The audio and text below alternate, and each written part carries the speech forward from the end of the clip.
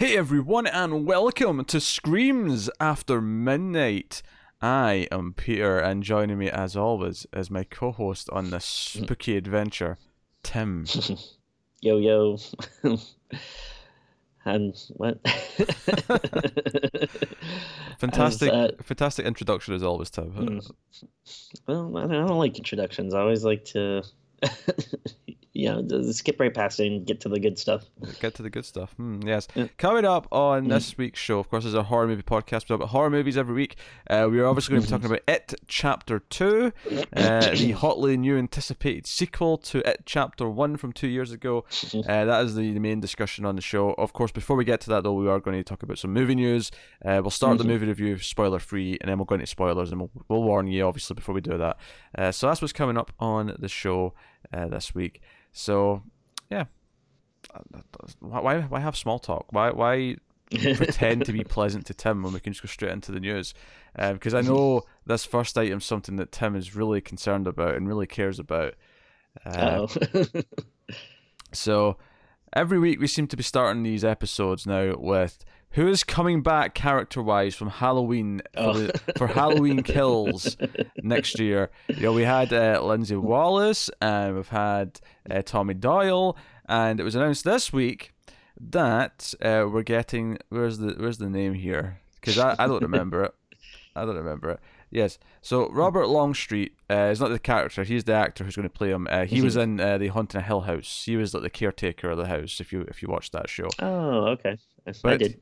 yes, he's going to play Lonnie Elam, and you're saying Lonnie Elam?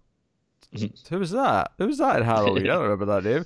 That was the kid that bullied Tommy at school. He had one scene. Great. He had the one scene. He knocked the pumpkin out of his hands or pushed him or whatever. Well, I'm so glad that they went back and erased all that messy Halloween continuity so they can just start like a really fresh series and aren't beholden to the past. That's great to hear. No, they got rid of all the messy continuity so they could take every single character possible from Halloween 1 and do whatever they want with them. Yeah, honestly, I mean, this is not really that much in terms of news. It's mostly just so we could joke about the fact that they're announcing that this other small character is returning for the new Halloween film. I feel the same way. At least, Tommy Doyle and Lindsay Wallace, those are, I still don't really care about them coming back. I think that's still kind of weird, but at least those are recognizable named characters. This is just such a, like, yeah, it's like, who? And then even when you find out who it is, you're like, who? Like, I don't, sure, whatever. I mean, what's next? Is Halloween ends going to have, like, the kids from 4 who are like, Annie's an orphan, Annie's an orphan. Like, are we getting them as a group in the third one? I hope so. Well, like, when I heard the news, I went, I was going to make a joke about, another obscure character that they could bring back. So I was like looking at the cast list of the first one, and it's like the only other characters are like uncredited student, like uncredited like background person. I'm like, oh geez, there isn't even anyone like you can joke about them bringing back now. I don't know. CG Donald Pleasance is the only joke I've got, I suppose. Yeah. I wouldn't put him past it. Yeah, I would be completely shocked. Yeah. Next up, RLJE Films has made an acquisition at the Toronto International Film Festival. They have grabbed the US rights to Richard Stanley's Color Out of Space, which is an adaptation of the same book. But the most important part here is this is the same producing team as Mandy. Nicolas Cage and Julie Richardson star in the film. And they play a family whose recent retreat to rural life quickly is disrupted by a meteorite that crashes in their front yard. The gardener's peaceful escape quickly becomes a hallucinatory prison as an extraterrestrial organism contaminates the farmstead, infecting everything and everyone it can. Obviously we're intrigued. We're intrigued because of who's involved with this. Oh yeah, I just got my ticket for it yesterday, because it's playing at Beyond Fest, which is this like a film festival they do out here. I'm very excited. Ooh, yeah. So no, it's neat. I'm excited based on Mandy, even though it's not the same director. It's worth mentioning. It's not Cosmatos who's directing it. Have you seen anything by Richard Stanley? I actually don't know off the top of my head. He did Hardware. Yeah. It's not. I have. I love Hardware. Hardware's great. Yeah, yeah, Hardware. And then if you ever seen the documentary, I forget what it's called. It might be like Lost Soul or something like that, which is all about him. He got hired to do the Island of Dr. Moreau, and it just like everything like it kind of like fell out from under him. And it's a really, really good documentary. I highly recommend it if you haven't seen it. It's been all intents to made a movie, right? Like he's not like he's been doing regular movies for the last 20 years. I think this is actually his first movie. Since he got fired from Dr. Moreau, I think. But I mean, if you watch the documentary, though, you see he's a super weird guy. And then I don't know if he was mad at Hollywood and didn't want to make anything after, or if Hollywood was fed up with him because of the movie or something. But I don't think he's made anything since. And then but I'd highly recommend watching that documentary. It's amazing. But I think he's like a super cool, interesting guy. And then like you said, it's Nicolas Cage. They're adapting a Lovecraft story, so and everything about it sounds really interesting. And I think at the bare minimum, I mean, there's a possibility that might not come together, but I think at the very least it's going to be a weird, interesting movie. Yeah, we'll obviously do this in the show down the line when it's available elsewhere, but like so super interesting. Mm-hmm. So that's got some distribution now, which is cool. Next up we have a remake in the works of The Whistler, which is a film I don't think is actually out yet. It's a Spanish language original directed by the original isn't out yet, or the remake isn't out yet? The original's not out yet, I don't think. I'm already getting a remake of it? Well, it's a Spanish film. It's a Spanish language film called by director Gisbert Bermudez. Okay. It's about a father who seeks to unearth the origin of the Whistler's curse in order to halt the gradual possession of his daughter by the avenging entity. But apparently, Spy Kids and Predators producer Elizabeth Evelyn has acquired the remake rights to The Whistler, and they're hoping it'll start a franchise, which basically means I'm expecting... I mean, I don't know about the original, but I'm expecting this to just suck and they want to do sequels. And knowing my luck, it'll be successful and we'll actually get to make sequels and we'll have to watch them all. Nothing about this is intriguing to me. I mean, maybe the original movie that's coming out might be great. Also, I think it's came out. I think it's already came out in its own country. I think it's just like not come out everywhere else yet. But it's one of those movies. So, well, I mean, all I gotta say to that is, that was terrible, Tim. That was terrible. Moving swiftly. The movie is called Whistlers, and I whistled. That's great. God damn it.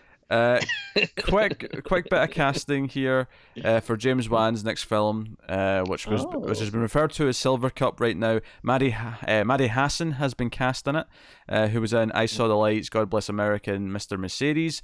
None of which I have seen, so I can't comment on her in any way, shape, or form. I would love to watch Mr. Mercedes if I could find it. It sounds like one of those like weird channels no one's ever heard of. It's like the AT&T channel or something. But so just a bit of casting. She joins Annabelle Wallace, Jake Abel, and George Young in the cast. So this is James Wan's horror movie that he's doing before he returns to Aquaman 2, meaning that it's the more interesting of the two. Hey, I wonder if it's going to be a werewolf movie. It could be. I mean, maybe that's why Silver's in the title. Yeah. That's maybe in his lore, the only way to defeat a werewolf is by tricking them to drinking from a silver cup. You must drink this holy water, but only from a silver cup. If it's not a silver cup, then it won't have the effect. Hey, it's not bad. So next up, so here's something. I know you're not excited for this movie, which is the third in the Collector franchise, because we got the Collector. Oh, yes. And then the Collection, and then the third one's going to be called The Collected. Although right now the E's are 3 in the word, which is really annoying. I hate that trend. Yes. But Yep. it's called The Collected. What you will like, though, is apparently Tom Atkins is in talks to star in this movie. Okay, I'm in. Hey, Tim, you know for a fact that before this comes out, we have to do the first two, so, you know. Yeah, I mean, I don't know. I'll give it another shot. I didn't really like it when we watched the other one, and I always forget which one I've seen and which one I didn't, and because I do think I heard one is like better than the other, so I don't know. Maybe I'll like it a little better watching the second time around. But yeah, as man, I really wanted to go to again at Beyond Fest. They're doing a Tom Atkins marathon. I really wanted to go to, but it's on the same day as my wedding anniversary, so I don't think I can swing it. Honey, do you know what would be really romantic? Tom Atkins.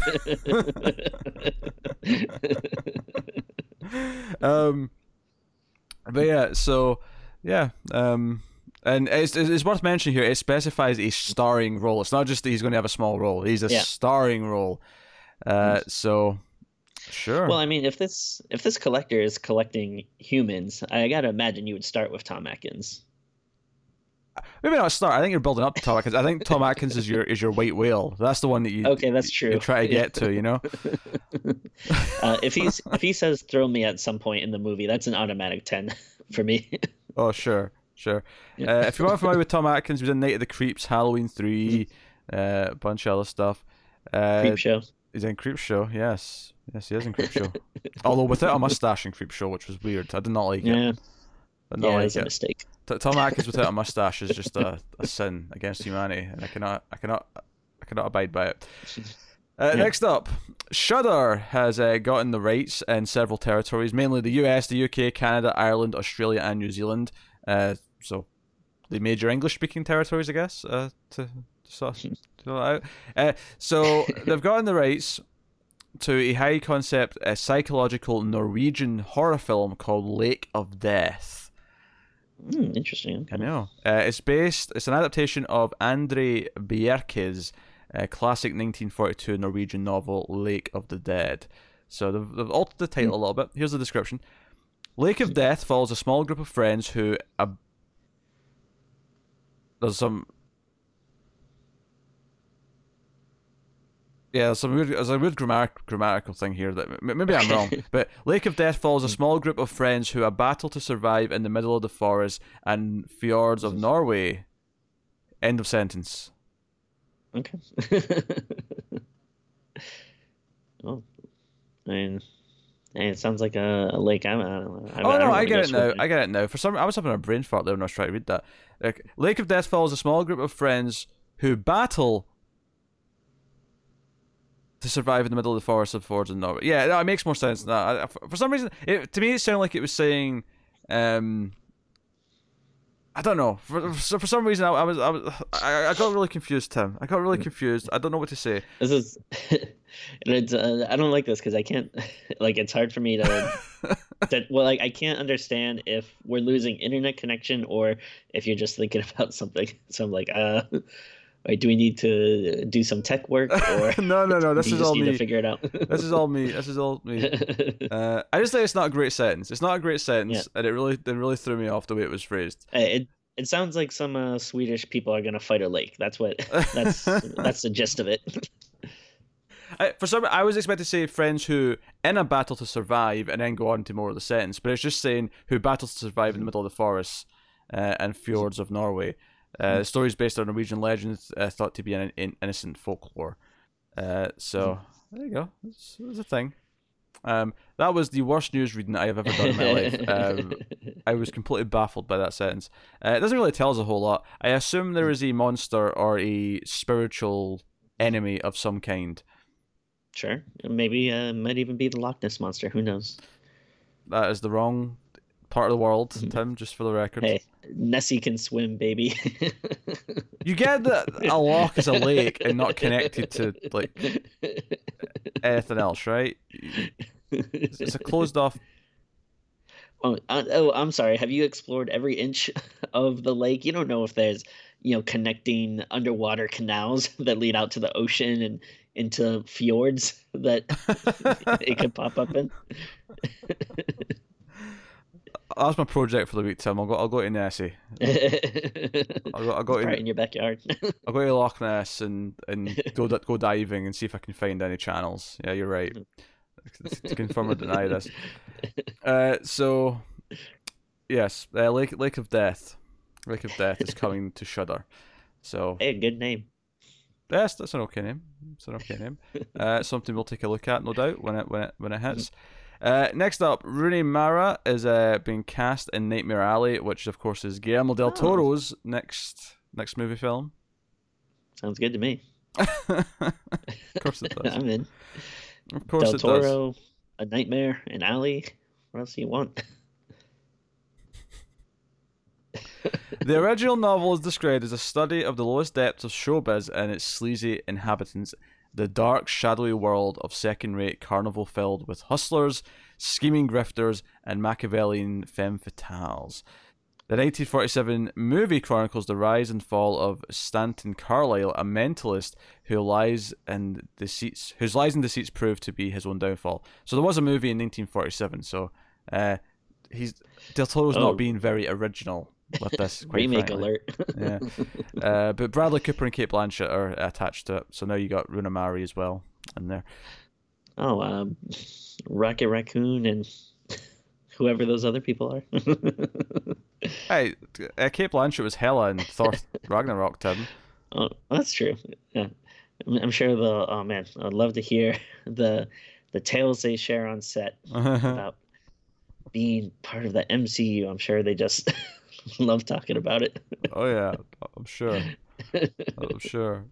But yeah, so that is Nightmare Alley. I will say that these big names being cast to it's making me think of Crimson Peak, which makes me think it'll kind of be a horror movie, but it'll probably be really like, I don't know, mainstream and kind of. Yeah, I don't know. It's that is actually something I kind of am not crazy about with the movie we're going to be talking about today. But because I don't know, I feel like if you're doing like a horror movie, you don't really want like big actors. Like I feel like you want those nice character actors, a lot more interesting than. Yeah, I feel like it's distracting if you're watching something on screen and going like, "Oh, it's that guy. Hey, I love that guy." You sound like an old woman sometimes, Tim. Those nice character actors. Hey, it's I don't know. It was something I was thinking about. Okay. Okay. So we got some trailers to talk about to wrap things up. I think the biggest one is the new remake of Black Christmas, which got a poster as well, and got its trailer this week. So what's in it? I've never actually seen the 2006 remake, although we're definitely going to be doing that. We'll be doing that before this one hits. This one comes out Friday the 13th in December. So we're going to be obviously doing that then. So the week before we'll have the 2006 one. But I love the original. I'm a big fan of the original. I didn't want to see the remake when it came out because I was like, no, because that was right in the middle of like the remake like decade, when it was like Friday the 13th. I mean, Friday the 13th wasn't actually that bad as a remake, but like Nightmare on Elm Street, Hills Have Eyes, like all Texas these Chainsaw. Texas Chainsaw. Yeah. I had no. But by the time that one hit, I just wasn't like I didn't want it. I just didn't want to see it. But yeah, so we got a trailer here for the new one, and it does look different enough that it doesn't feel like it's just doing the original. I mean, which does lead to a complaint where I'd say, well, why not just call it something else? Because it's not really Black Christmas at this point. Because Black Christmas, of course, if you're unfamiliar with it, it has the girls in a sorority house getting like these obscene phone calls, and we know from pretty much the start of the film that the person's inside the house. So the calls are coming from inside the house. That's one of the early movies that did that. And I don't know what the 2006 remake did, but this movie does not seem to have that really. They are getting texts at one point. I guess that's the 21st century version. We're getting texts. And at one point in the trailer, someone says that he's inside the house, but I didn't get the impression from the rest of the trailer that it was like, because the first person in the trailer who looks like they get killed is just like walking out in the street. It just looks like there's a slasher around at Christmas. It's And I think fair warning too for people who haven't watched the trailer yet. It does look spoilery. like it looks like it's giving a lot away. Because I'm pretty sure I know who the villain, unless the swerve is in the movie. I think the killer, I'll say, the identity is, you know, I mean, I'll just say, like, so spoil. If you've not seen the trailer, we're going to spoil what's in the trailer, right? And I know that sounds weird to say, but I feel like this is spoiling where the movie's going because it seems really obvious. Sure. But it looks like it's an evil fraternity. Who it's not just one killer. It looks like there's going to be a whole army of killers, which again is not Black Christmas at all. This is a completely different concept. Yeah, I actually thought the trailer looked pretty good, but I mean, again, like you said, why are we calling it this? Like, it's like, you know, I mean, other than it's a slasher on a college campus during Christmas time, like that's such a vague, you know, concept that you don't have to, you know, remake it or, you know, name it after this thing, especially since it's a movie that has already been remade not too long ago. So, I mean, that definitely does irk me. But, I mean, other than that, though, I do think the trailer does look interesting. Yeah, I mean, you know. I like Imogen Poots, who's like the lead in here. She was in Green Room and a bunch of other stuff. She's really likable, I think. And... I do kind of like, because the vibe the trailer gives and the poster gives this vibe as well, is that the movie's really about, once the killings start, it's about the main 3 or 4 girls kind of like teaming together and being like, no, we're going to fight these bastards. That seems to be the theme of the trailer in the movie. So I like that. I always like proactive characters. I always like characters who fight back and take action. And I think this is definitely, given that we've got like a bunch of evil guys who seem to be behind this, and we've got the girls kind of teaming up to fight back, it feels like it's actually trying to have kind of like a feminist spin on it, which is cool. My only real complaint about this at all is that it's called Black Christmas. Just call it something else. Call it Christmas. Christmas with a dash of blood or something. Here's one. This has to have been used before, but Chris Massacre. Oh, that's a really good one. Come on, that's good, right? I like that one. Chris Massacre. Yeah. But what I find so weird about this is like, I don't understand like who exactly it's for, because if you're a big fan of the original, you're going to be mad that they're remaking it. And if you're a more casual fan who's never seen the original, you probably have no idea what the original is. So it's kind of like this'll do whatever it does business wise, and probably decently well, because it's a Christmas horror movie that comes out at Christmas. Yeah. You know, it's Blumhouse that are doing this. Blumhouse put a lot of stuff out. It makes sense that this would do well as an audience for it. It's just, call it something else, because it's clearly not Black Christmas. I mean, it looked like there was the one moment in the trailer where it's kind of aping on where they find the body in the attic. Like it looks like it's got that moment in it, I suppose. But like a couple of moments, you know, whatever. Like just call it something else. But the trailer looks fine. Like I'm actually kind of into watching this. I'm not looking forward to the 2006 version, but I'm into what this movie looks like it is. Yeah. I'll be interested to go back and watch the 2006 version. I think I might have seen that in theaters. I don't remember. And obviously, if you're wondering why we're not going to do the original, it's because we already did it. We did it like 2 years ago at Christmas. So the original Black Christmas is reviewed by us already. You can go check that out. So I will say, as much as I'm complaining that it shouldn't be called Black Christmas, I would much rather have a film that's clearly different and I can just moan about the name being the same than having a movie that just tries to actually just do the same movie again, because that's like pointless and dull and and tedious to sit through. So it looks okay. So we'll see. It's in December. And we did check. We get it at the same time, so we'll be able to review that when it hits. Cool. All right. Pardon me. So next up, we get a trailer for Gretel and Hansel, because there was a movie 10 years ago called Hansel and Gretel, so we have to swap the swap the names.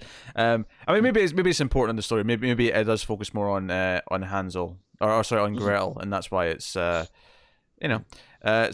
Orion Pictures doing this, and it's a very short trailer. It's only about a minute or so long, and it's the two siblings who are kids, and it's the girl who plays Beverly Marsh and It, who's in this. I didn't even realize that. I think it was her. I'm sure it was. It is. Yeah, that's her. Sophia Lillis is her name. And it's them meeting the old woman. And I don't really know the story of Hansel and Gretel, so like I'm just kind of going by the trailer here. You don't but know it at all? I don't remember it really. If I ever did, I don't remember it. I mean, it's just like I mean, obviously, I never like read the original Grimm fairy tale, but it's just the little kids get lost in the wood. They leave a trail of breadcrumbs, and I think the crows eat it. And then there's this witch with a candy house that invites them in, and yeah. I don't know. It's I thought this trailer actually looked pretty good, and then I don't know if you have it up there in front of you, but who's the director? I think it was like a notable director, right? Osgood Perkins, who directed The Black Coat's Daughter and I Am the Pretty Thing That Lives in the House. We've reviewed Black Coat's Daughter. We should probably do the other one. Yeah, and I think I think you like Black Coat's Daughter a little bit more than me, right? Yeah, I was into it. Yeah. I thought it was a pretty solid movie. Okay, yeah. So I don't hate Black Coat's Daughter. I wasn't like super excited about it, but I do think he is a good director, and I thought this looked pretty cool. So I'm actually kind of excited about it. I thought it had a really nice visual style, and interestingly, the aspect ratio was 1:6:6 to 1. They're going for an older ratio, which is interesting to me. Yeah, that's one of the first things I noticed. Bite me, Tim. Bite me. But no, it's got a nice visual style, and it looks like it's not trying to. Because one of the things I hate about some movies that have this kind of setting is they go for that kind of grey CG look. And I'm actually thinking I never saw Hansel and Gretel Witch Hunters. But like the trailer and like how it looked, like I'm not a fan of that style. Whereas this looks like it's going more for something that looks like The Witch, right? Where it's the warm like candle lights and the moody like sort of real darkness as opposed to the kind of more fabricated thing.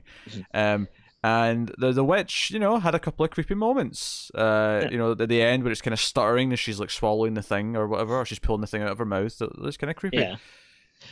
I will say for the record, Witch Hunters, very, very stupid, but kind of a fun movie. I mean, the movie might be good. I never saw it, so I can't fault. I mean, it's it's stupid fun, but what was I gonna say? Your favorite, Jeremy Renner. Ugh, yeah. Oh, we'll talk about this offline. But did you hear about his app thing?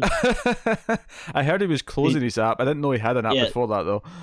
And so it's so freaking dumb. Yeah, like his own app is basically just like Instagram, but like only like, he could only post stuff. It's so stupid. I can't imagine anyone actually being a fan of him. Like, why? Like, even if you don't mind him, who actually would like him that much? But whatever, though. That's here nor there. So the one caveat for this movie, though, that I'm a little worried about is if it does well, we're gonna see so many like imitate, like every studio is gonna want to put out a creepy fairy tale movie after that.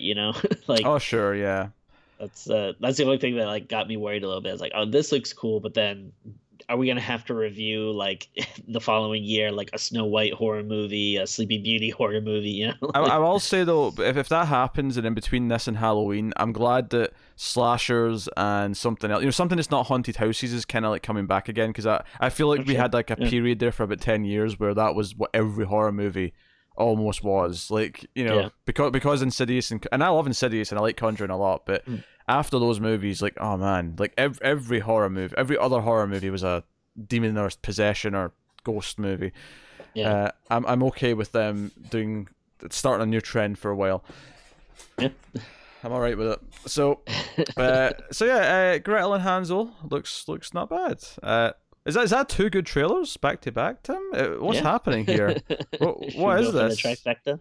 Should we go for the trifecta? We have one more trailer to talk about, and will the trailer for Killer Sofa, will that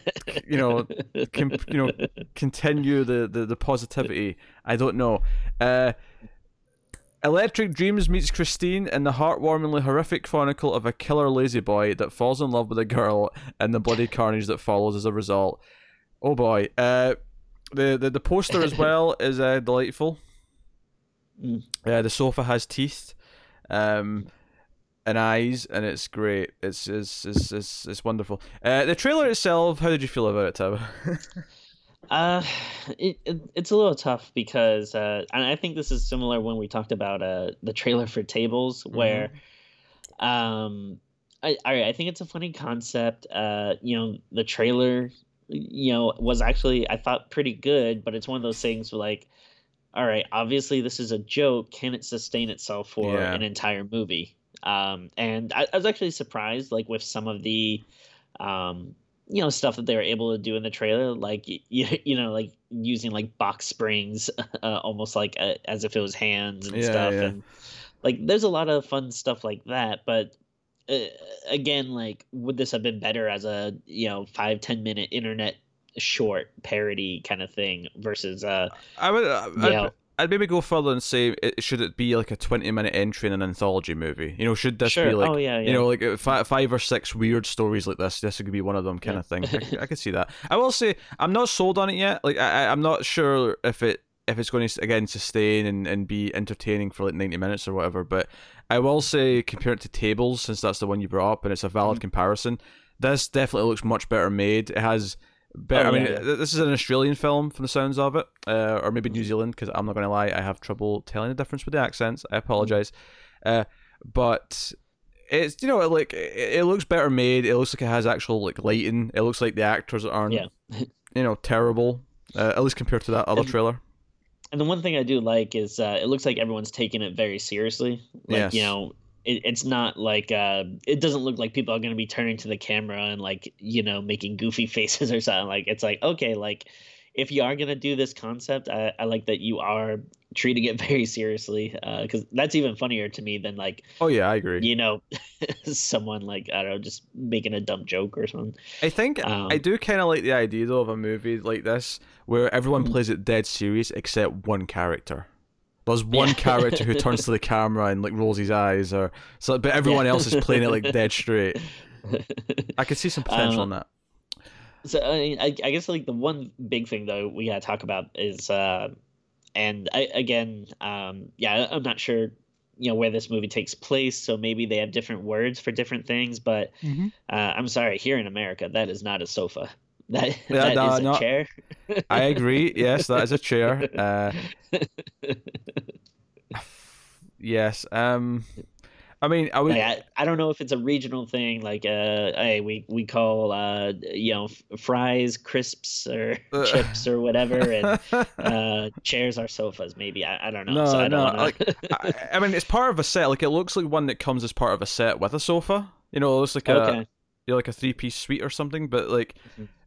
Yeah, I mean, that's a chair, Yeah. It's a damn chair. It's not a sofa.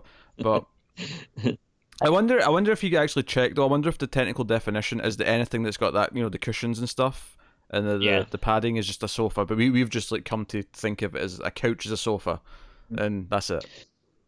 Although maybe I'll give him credit if that is also part of the joke, then I would applaud him for that, because that is actually pretty funny. Oh, what's next? We've had killer tables, sofas, vaginas. We've had it all, Tim. I mean, this seems like the natural, progressor of a classic movie we reviewed for Screams, Deathbed. That's right. We did review Deathbed. Yeah, that was an interesting one as well. That was a very artsy movie for what it was as well. It wasn't taking itself like it wasn't being a silly movie. That was taking itself dead seriously in a sort of artsy David Lynch way, which was nuts. It's very surprising. People should go check out that episode if they haven't. Yeah, go check out Deathbed, which I believe was a late 2016 episode, if I recall. Might have been that might have been an Octoberthon one. It may have been Octoberthon 2016. It may have been. But yeah, we and speaking of Octoberthon's coming up, baby. Mm-hmm. We got 31 episodes over 31 days, and 4 of which will be Patreon exclusives at the $1 tier. But we have 31 episodes over 31 days. October 2019, baby. It's coming. It's happening. A lot of sequels in there. I'll say that for a start. But it's coming. But yeah, so that plug for October aside, it is time to move into our movie discussion for the week. We're going to be talking about It Chapter 2, directed by Andy Muschietti. Is that, if that's how you say the name? I think it is. This is obviously the sequel to It Chapter 1. Be funny if it wasn't. We'll start spoiler free as we always do. We'll give you warning before we go into spoilers, and we'll get into it. So, of course, at chapter 2, because in the book, because Connor's told me a bit about the book, and you've read the book, you love the book, so you'll know this. Yeah, it's my favorite book of all time, honestly. But just to explain the one basic thing I think that's important to compare the movies to the book here is that in the book, the adult sections and the kids sections are not two separate things. It constantly goes back and forth between them throughout. So the whole point is that it's mirroring, like, you know, both sides of the same coin kind of thing as it goes. And one of the things that Connor said to me after seeing the first movie is that he was worried that the second movie might feel oddly redundant because they've just already sort of finished the story, and the adult section like will feel weird on its own. And what's funny to me is that I didn't necessarily feel like it was redundant necessarily, but I did have a big problem that came from that, which is the weird shoehorning of trying to make sure the kids are still in there in some way, in a weird way that it almost made the first movie feel redundant by trying to have flashbacks constantly to the kids. It was weird. But anyway, so it's about the adults. Years later, 27 years later, they all come back to Derry because Pennywise is back and they have to try and save the day and stop him. And that's the premise of it, chapter 2. So, Tim. Yeah. the second part of the adaptation of your favorite book of all time. Did you like it, chapter 2? No, I did not. I love it. You're taking too much pleasure in that. I could feel the pain and the hatred and the misery that it feels me so. I mean, well, like, in all honesty, the problem is that, again, I love the book so much. I think it's, like, amazing. And this movie, it's not the worst thing in the world. I think it's just really mediocre, which is, like, you know, that's not what you want when you're like, oh, I love this thing, it's amazing. And then it's like, well, I guess it's better than if they did a bad version of it. But I don't know, it like angers me, though, that it's, like, just this really generic movie. It's you know, a lot of you know, I definitely like the first one better, but I still do have kind of generally the same complaint as the first one, which is hey, you have a good cast, you know, they're doing a good job, the human stuff is fine, but like well, I mean, I have complaints about stuff here and there, but like the horror is just so mishandled. It's just for a book that, you know, a lot of people would probably say, you know, is one of the scariest books of all time. And then for the horror aspect of the movie, it's just the bland, generic Hollywood horror we've seen for like the last couple of years. Like every potentially creepy moment is, you know, goes right out the window because it always has to end with a character turning into a CGI creature and then, you know, running all herky-jerky towards the camera while big, loud musical stings play. It's like that's like the only, you know, possible trope they have, which, hey, it's not a surprise because this one is written by Gary Dauberman, who that kind of seems to be his, you know, bread and butter. Also, it feels like super hollow, like feels like they're just hitting a lot of points from the book without taking any care or nuance in it. Like seems like they're just doing stuff that's like oh well, we got to put this in because it's in the book, which not to get into too big a discussion, but I do think that's a big problem with movies nowadays. I think fan culture has kind of gotten out of control, so people have to like incorporate all this stuff from the book instead of actually adapting things, which is what you're supposed to do with a movie. You're supposed to adapt stuff and make it fit because it's a different medium, but instead people go apeshit if you're like, hey, you didn't include that character, or you didn't include that scene, so this is garbage, this sucks, you don't know how to make a movie. And it's destroying cinema, honestly. But yeah, I mean, don't get me wrong, I love these comic book movies. I like that horror is becoming big and they're doing, you know, these big budget things, but it's like it's taking the life out of everything feels so like shallow and hollow. I mean, that being said, there was a couple of things that I did like in the movie. Surprisingly, some of my favorite parts were things that deviated from the book and were just their own original scenes, which is kind of interesting. But yeah, it's again, like I don't want to be too negative, but because it could have been a lot worse, you know. But unfortunately, it just really is more down the middle than I would have liked it to be. Yep, movie sucked. I basically hated it. It's not the worst thing ever, Yeah. but I hated it, and I hated it more because it was so goddamn generic and mediocre that it lasted 2 hours and 49 minutes. Oh Um, yeah, it is so long. like this movie, in no way, shape, or form. Like I can't believe how long that movie is and how little really happens in it. Like it's Oh insane, sure. and I can immediately point to several things you can cut. Mhm. Number one, every single scene with the kids can go. Every Yeah. single flashback to the kids. I mean, some of them are really egregious because it was literally moments from the first movie, which is only 2 years old.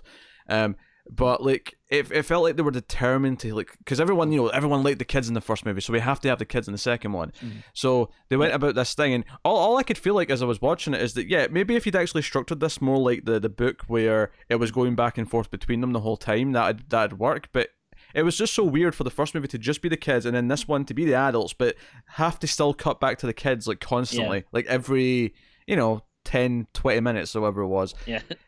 That really you know So, two things that I want to say about that is, first of all, I think it's really stupid because, so there's this whole thing with like memory loss, and they kind of explain that like, oh yes uh, when you move away from Derry, you kind of start to forget, and so they don't really remember their past that much, and then as you kind of get closer, reunite with your friend, you start to remember it, and that works well in the book because the book starts with that.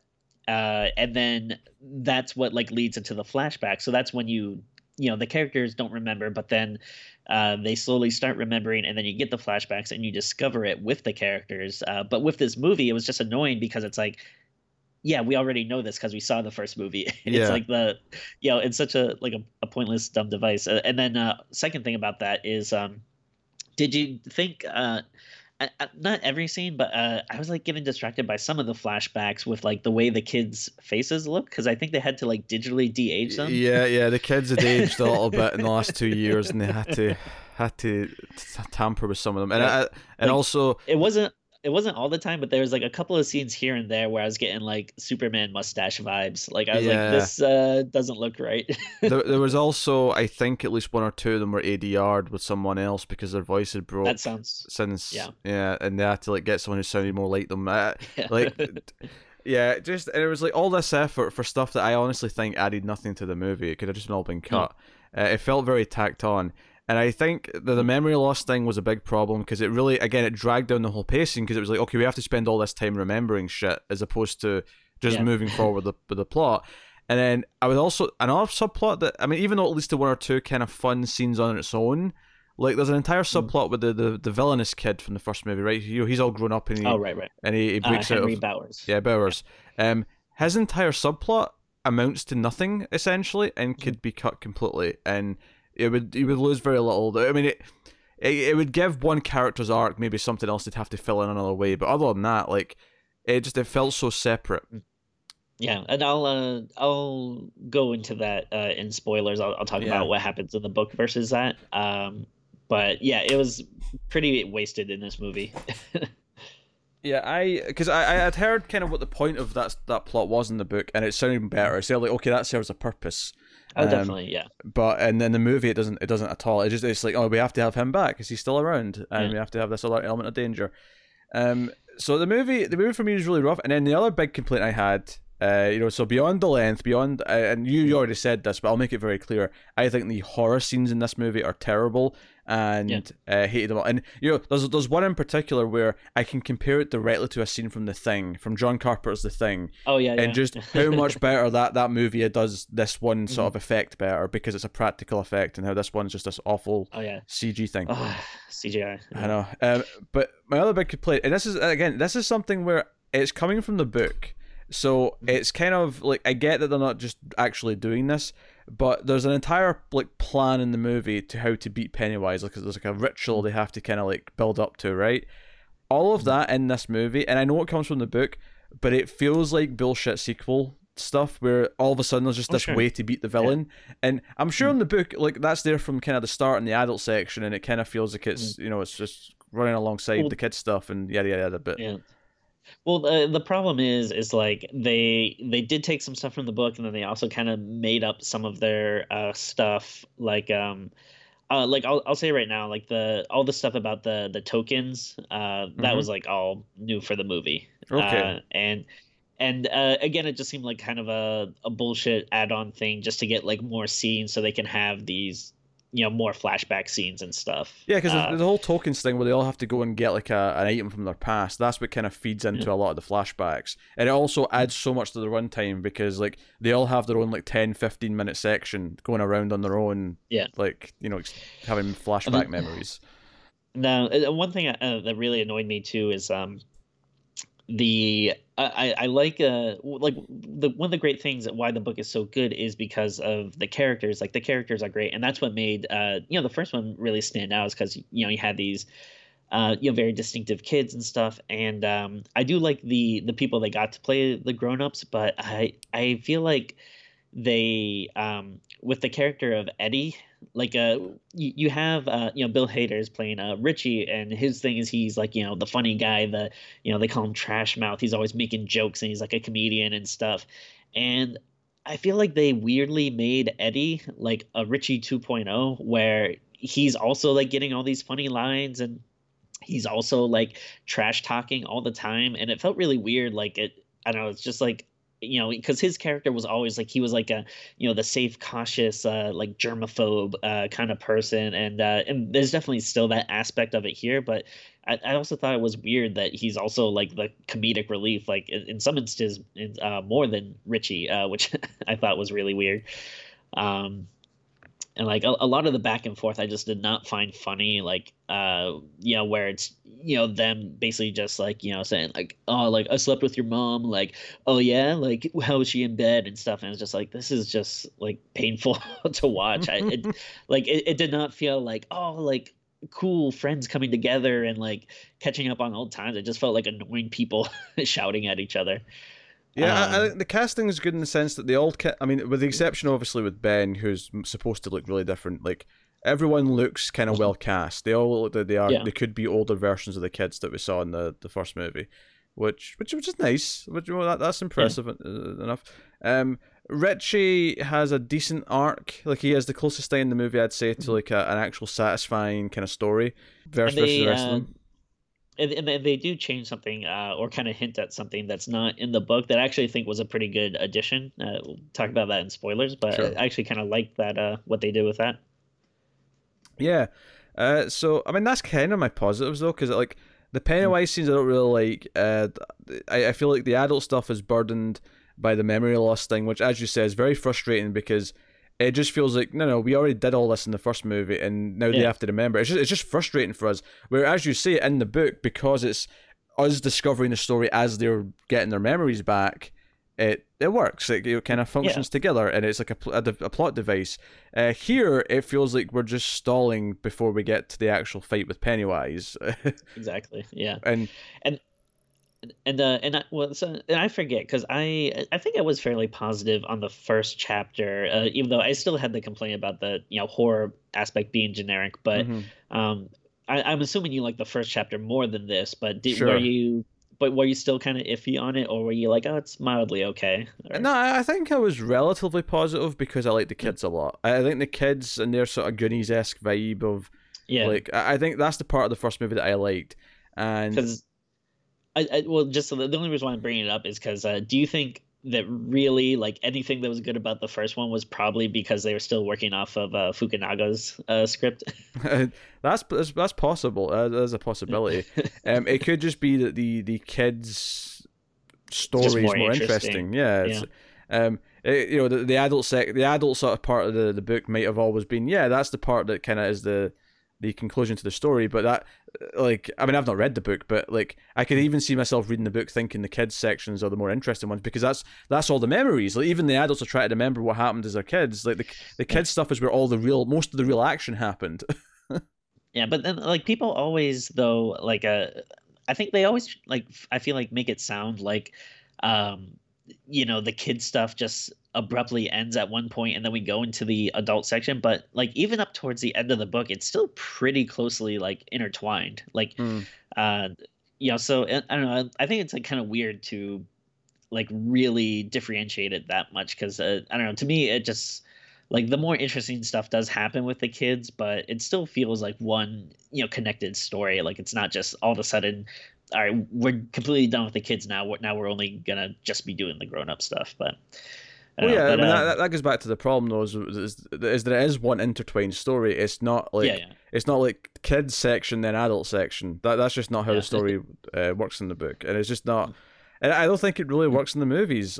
Honestly, it feels so disjointed, and it feels like Pennywise himself as a threat feels oddly kind of just, I don't know, weird in this movie because he is in theory he's terrorizing the town like he did in the first movie, right? In theory he's going after all these kids and whatever, but you don't really see that much evidence of it. You see like a couple of scenes where he attacks someone, and I think it's a big shame because I do think Bill Skarsgård actually does a pretty good job, but there's so little of him being Pennywise. It is like even the majority of times, when a lot of times like when he is attacking someone, it'll usually be as another like form or another creature or something.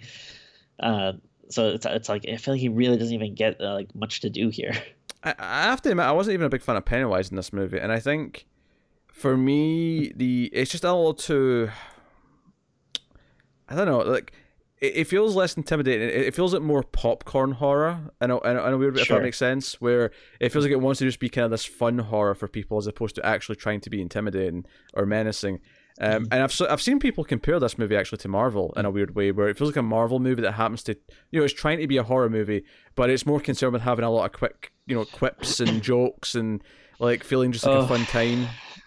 Yeah, that was actually another big complaint I had, which I think people sometimes they get mad at you when you complain about this, but like we need to lose the jokes in this movie. Like I think it's fine to have like funny banter between the characters and stuff, but like when you're actually like making jokes, especially like when you're fighting a monster and stuff, or Jesus, there's this one part where they have to throw in like an ironic music choice that really bugged me. I was like, oh, this is so stupid.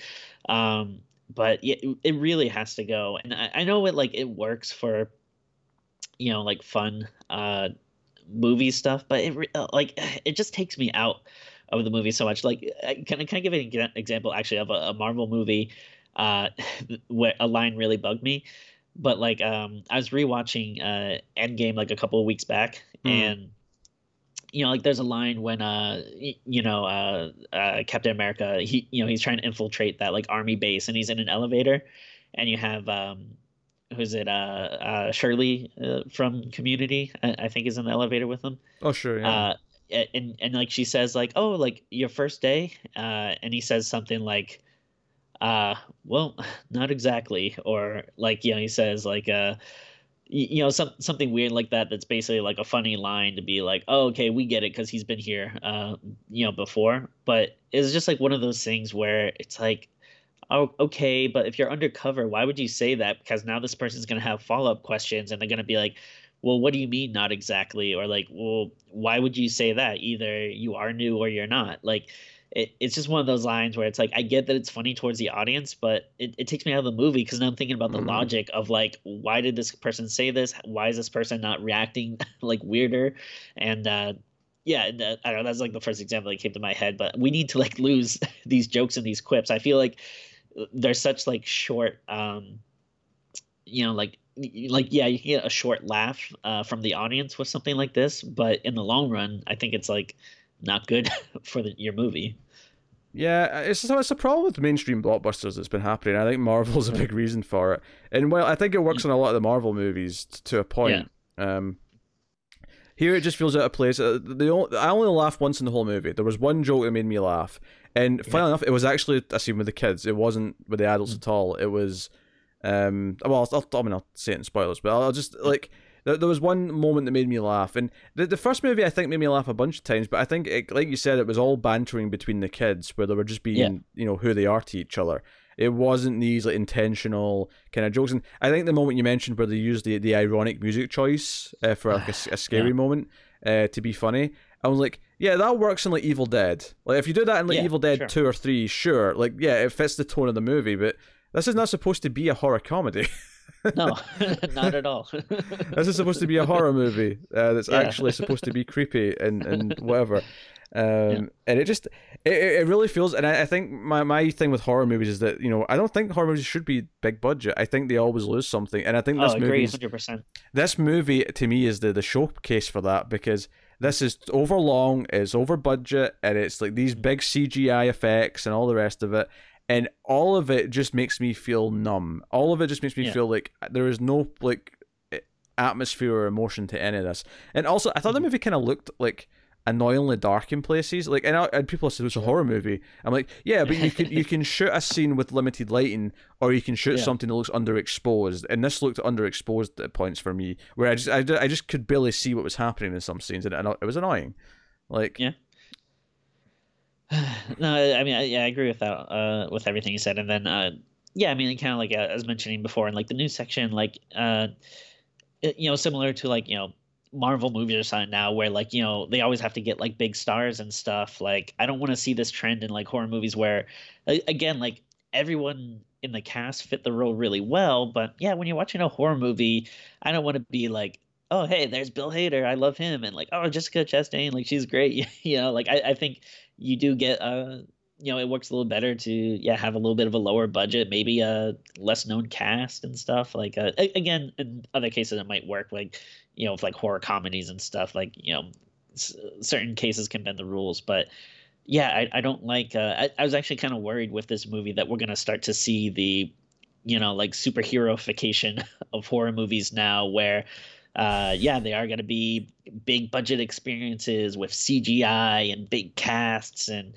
kind of following a lot of these trends. And I really hope we don't see that happen. I mean, the beautiful thing about the horror genre is that you're always going to have the low budget stuff because it's low budget, and that's what people start out making. So we're always going to have that kind of part of it. Sure. But yeah, like it feels like we might get this sort of mainstream horror kind of trend of like these bigger budgeted ones, assuming they make the money to justify it.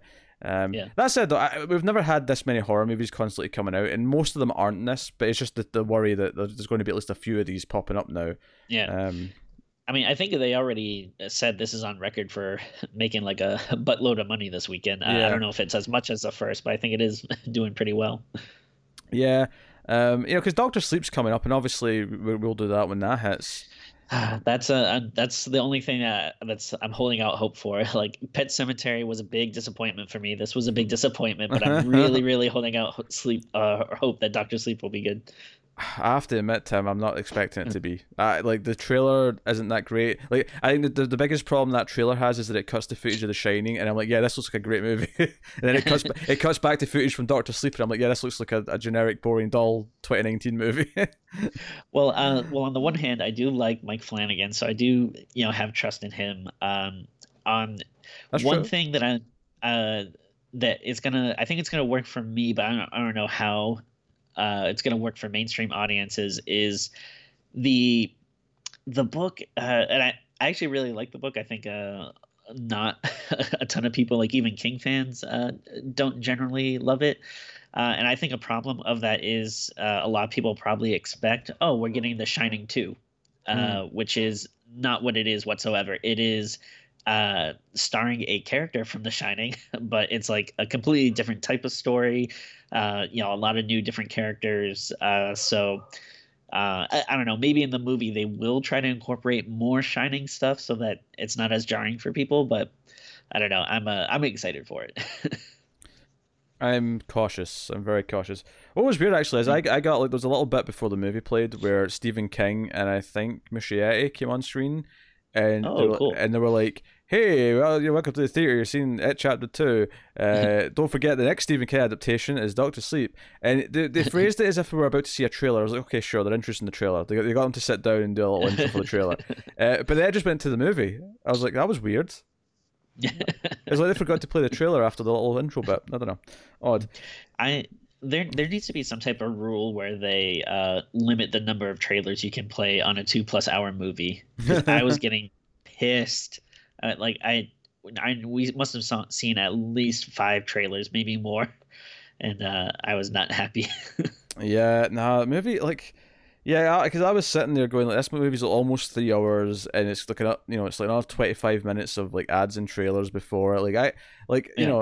I went to an early showing because I knew like even at the early showing I wasn't going to get out until this time, and I was like, and it's one thing because I've seen a lot of movies about this length. Like Midsummer was really long, although I really liked that. Endgame was really long.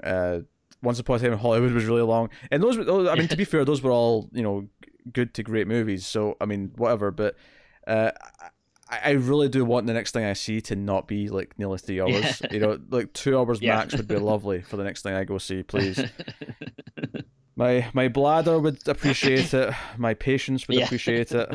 And I think this movie, coming after those and feeling more bloated and more unnecessary, because I think like you could have like just like made the first movie like 40 minutes longer and included everything you needed from this one into one movie. You totally could have.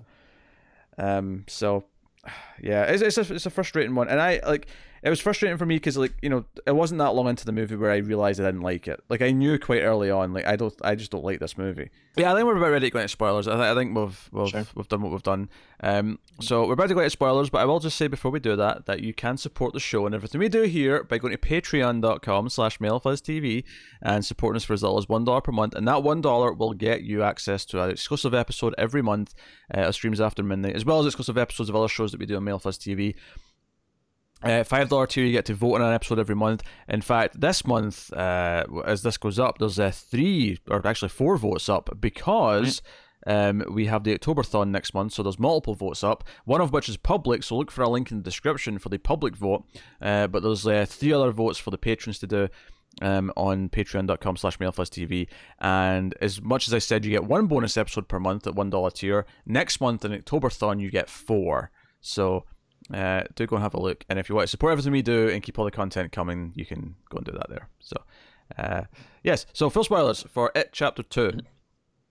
So I've seen a lot of debate about the opening scene of It Chapter 2, Tim, and that is the homophobic attack that happens in the open.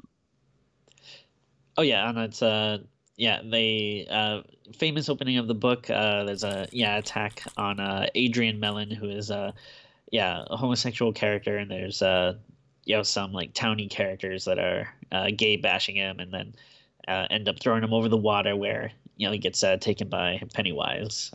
What is the debate online? Is it just whether it's like appropriate or not?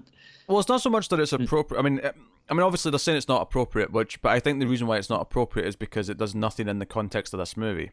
It doesn't introduce anything. Sure. It doesn't pay off in any way. Yeah.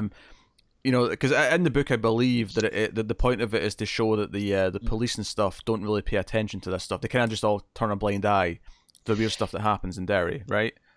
Yeah. So what's interesting about the book is they have these kind of like in between like the chapters with the characters and stuff. They have these interstitials where you see kind of like random moments in Derry. And it's really interesting because, you see like how, like the way that kind of people react and live in this town. Like you do get the sense that there's something weird about it, and then people either choose to ignore it or like, maybe that there is some type of presence that's kind of clouding them a bit as to, some of the horrors that's going on here, which is kind of like a big, deal in the book because it adds this extra layer of like horror to it, where especially like during the kids stuff where it's like like you think like people like the grown-ups and the police are there to protect you, but they're turning a blind eye to this stuff. And then and you see a lot more of it in the book where it's not just the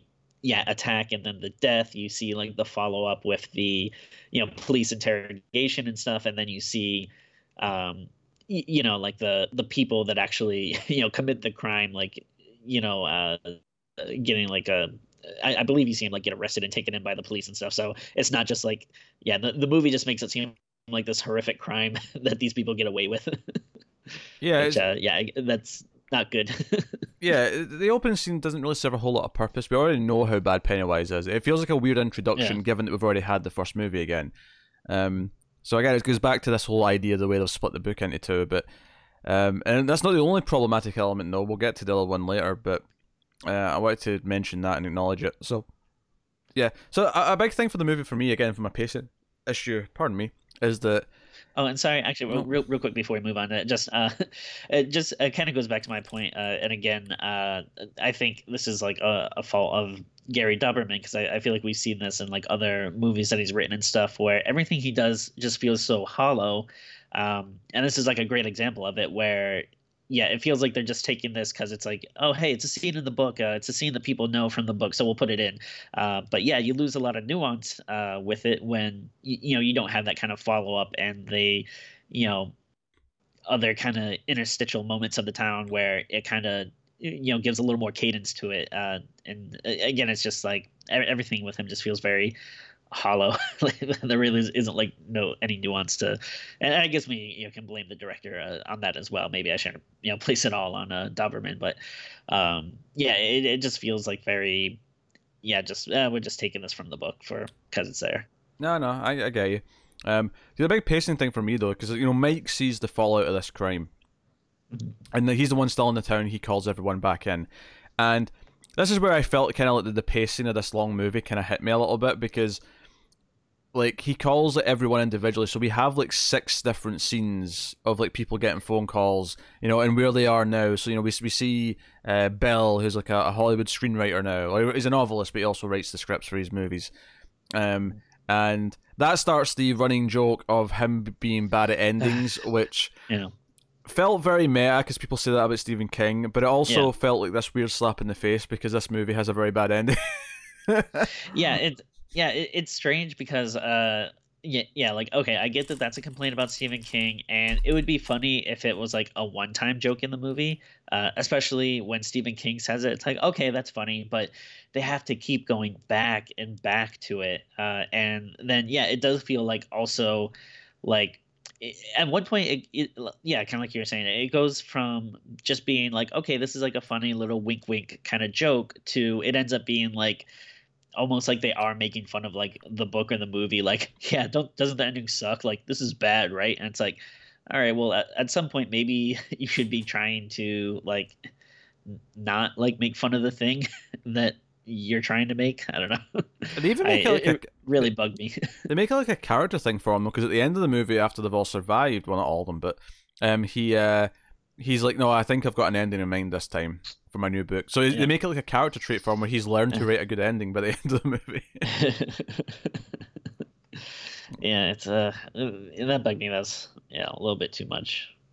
And it's also weird. So they they do go to the trouble of showing Bill's wife, and then also when they do Bev's scene, and they show her abusive husband. Those are actually like pretty big characters in the book, and they end up not doing anything with them here, which I technically is a good thing, because the movie is already bloated, so I guess they don't need it. But I mean, I was surprised that they go to the trouble of introducing them here, and then don't actually do anything with them. I really hated the Bev husband thing, because again, in the book, I see why it makes sense, where you're alternating between stories, and you see her abusive father, and then you sort of contrast that with, okay, now she's grown up, she has an abusive husband, she's kind of like put herself kind of in a similar trapping, right? Yeah. But in a sequel to the first movie, because we've already finished the story of her as a kid, and then we start the sequel, and it's like, look, hey, she's got an abusive husband who hits her. I kind of rolled my eyes and went, oh yeah, she's grown up and found a husband that's just like her dad. Like, I don't know, it really made me kind of groan a little bit. I was like, oh, she's not grown at all, and in her 27 years, to get 40, like, I don't know, but and again, I know it's in the book, and I get that it makes sense in the book, because you're contrasting between them as you go, but because they've split it up like this, it just feels like, oh, we're doing this now, okay. And it also makes more sense in the book, because he becomes like a kind of a bigger bad guy, because he ends up like following her to Derry, and then ends up kind of becoming like I guess like an agent of Pennywise, like kind of the same way Bowers is.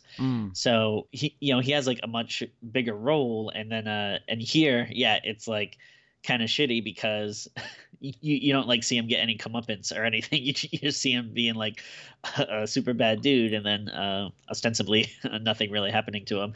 And then And also I will say it is kind of weird, like and actually going back to the the opening scene with Adrian Mellon as well. It does feel like these like abusive fight scenes. I don't know. They feel like these are very very serious things because these are like much more like real world kind of things because they're not a CGI clown killing someone.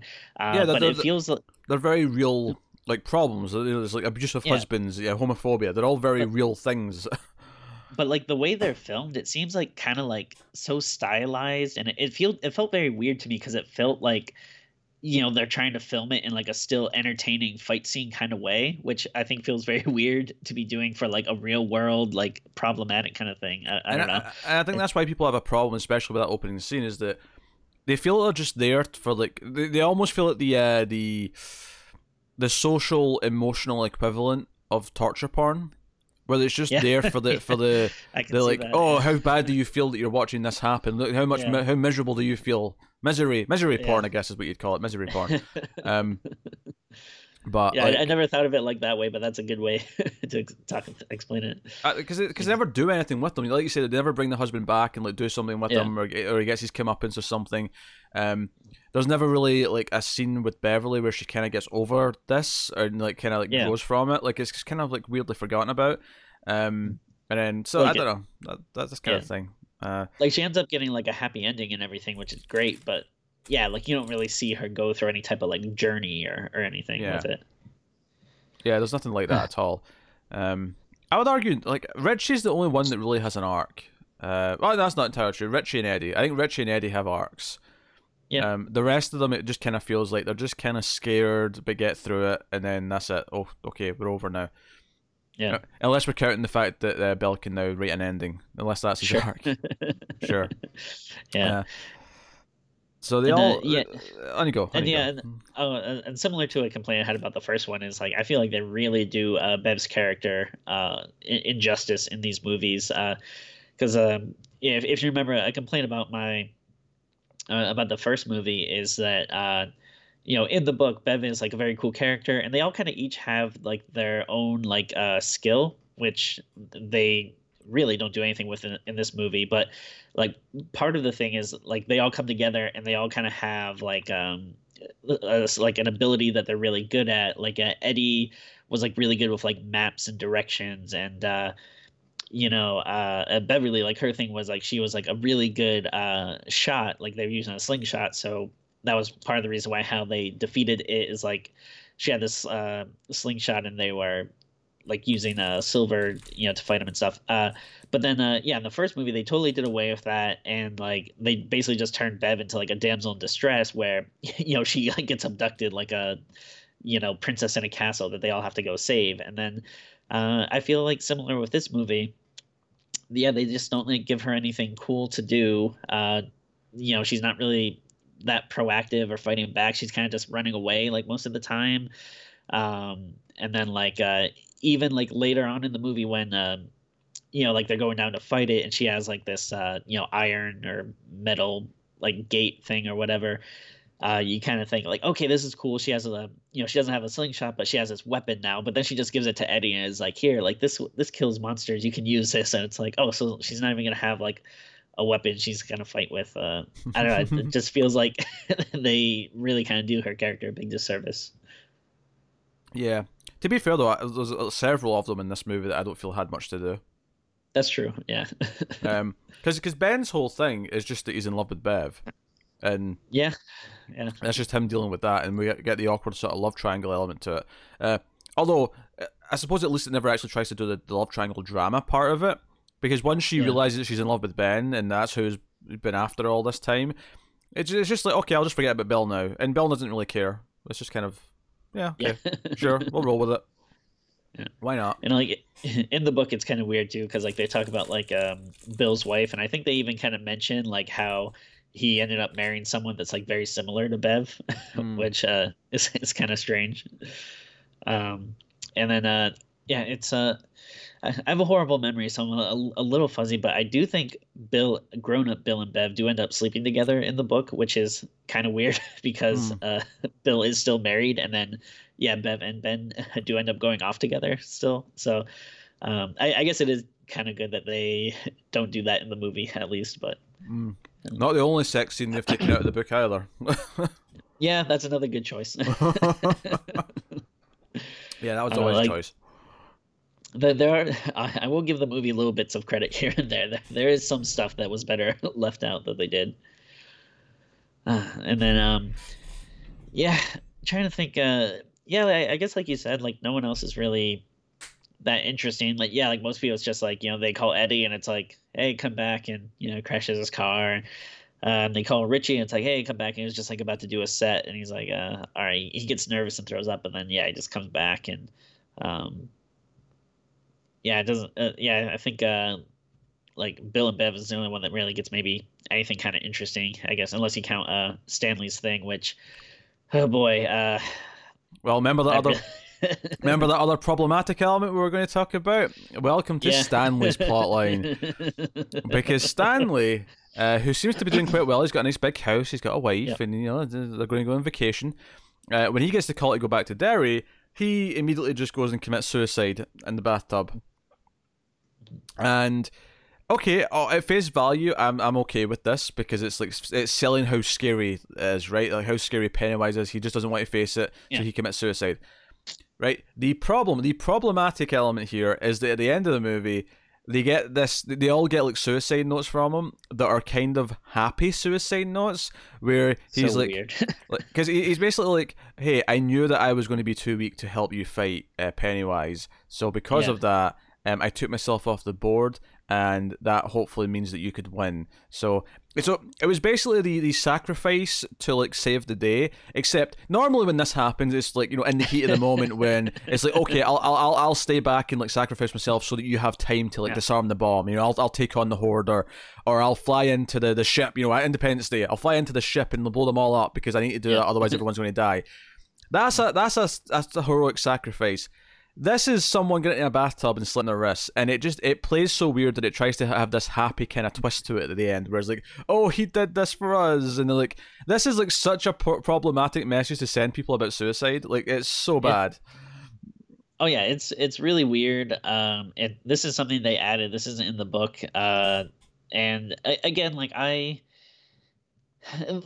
think it helps that or well, I think like in the original version, like in the book of the miniseries and stuff, it's I think it's like much scarier that he just commits suicide, and then like I forget if there's maybe that much allusions to it, but like I also always kind of felt like it wasn't him wholly deciding to do it himself, but maybe like Pennywise was influencing him in some Mm. way.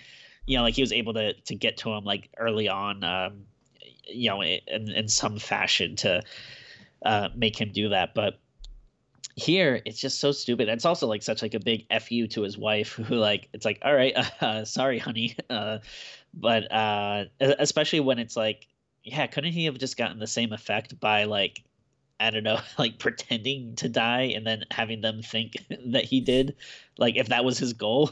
You know what I mean? Like yeah, it's so weird. And especially too when it's like you're saying, like, okay, yeah, there is that kind of trope where you have the hero's sacrifice to win the day, but you already get that with Eddie in the end anyway, Oh who's like, yeah, so it's so weird and dumb, and I don't know why they added it, and I absolutely hated it. yeah. It's terrible. It's absolute garbage.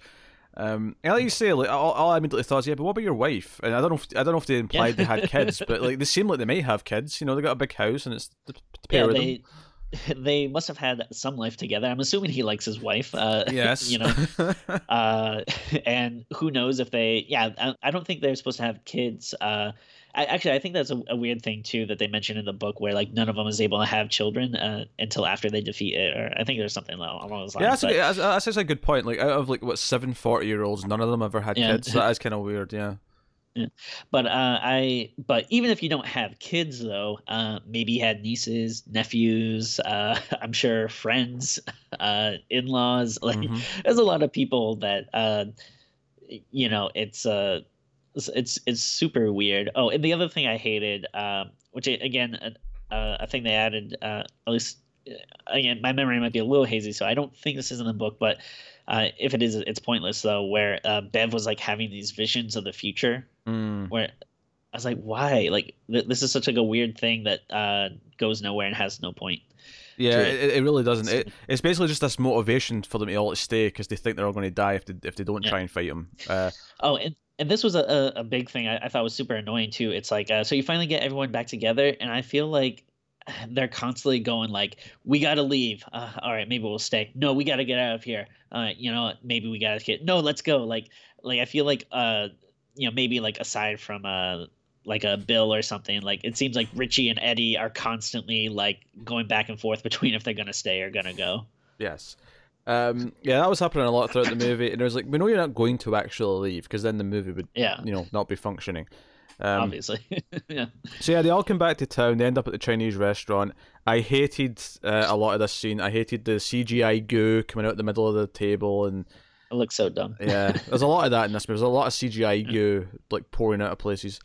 Yeah. And again, like, this is a big famous scene from the book. It's like when everyone's getting back together, but it's just it felt so annoying. Like it didn't seem like it was people actually like catching up in a good way. It was just like people annoyingly making like your mother jokes and like, there's a lot of like fat shaming in this movie, which I mean, to be fair, there's in the book too, but like when you're watching the movie and it's just like, all right, like enough like fat jokes about your mom and fat jokes about your wife, and it's just like getting annoying, and like they don't even really like seem like friends. Like Eddie seems like legitimately like pissed off at people. Like it doesn't seem like he's happy in a we're making fun of each other but in a friendly way. It seems like he like wanted to fight Richie. And then like also in like the CGI looked terrible.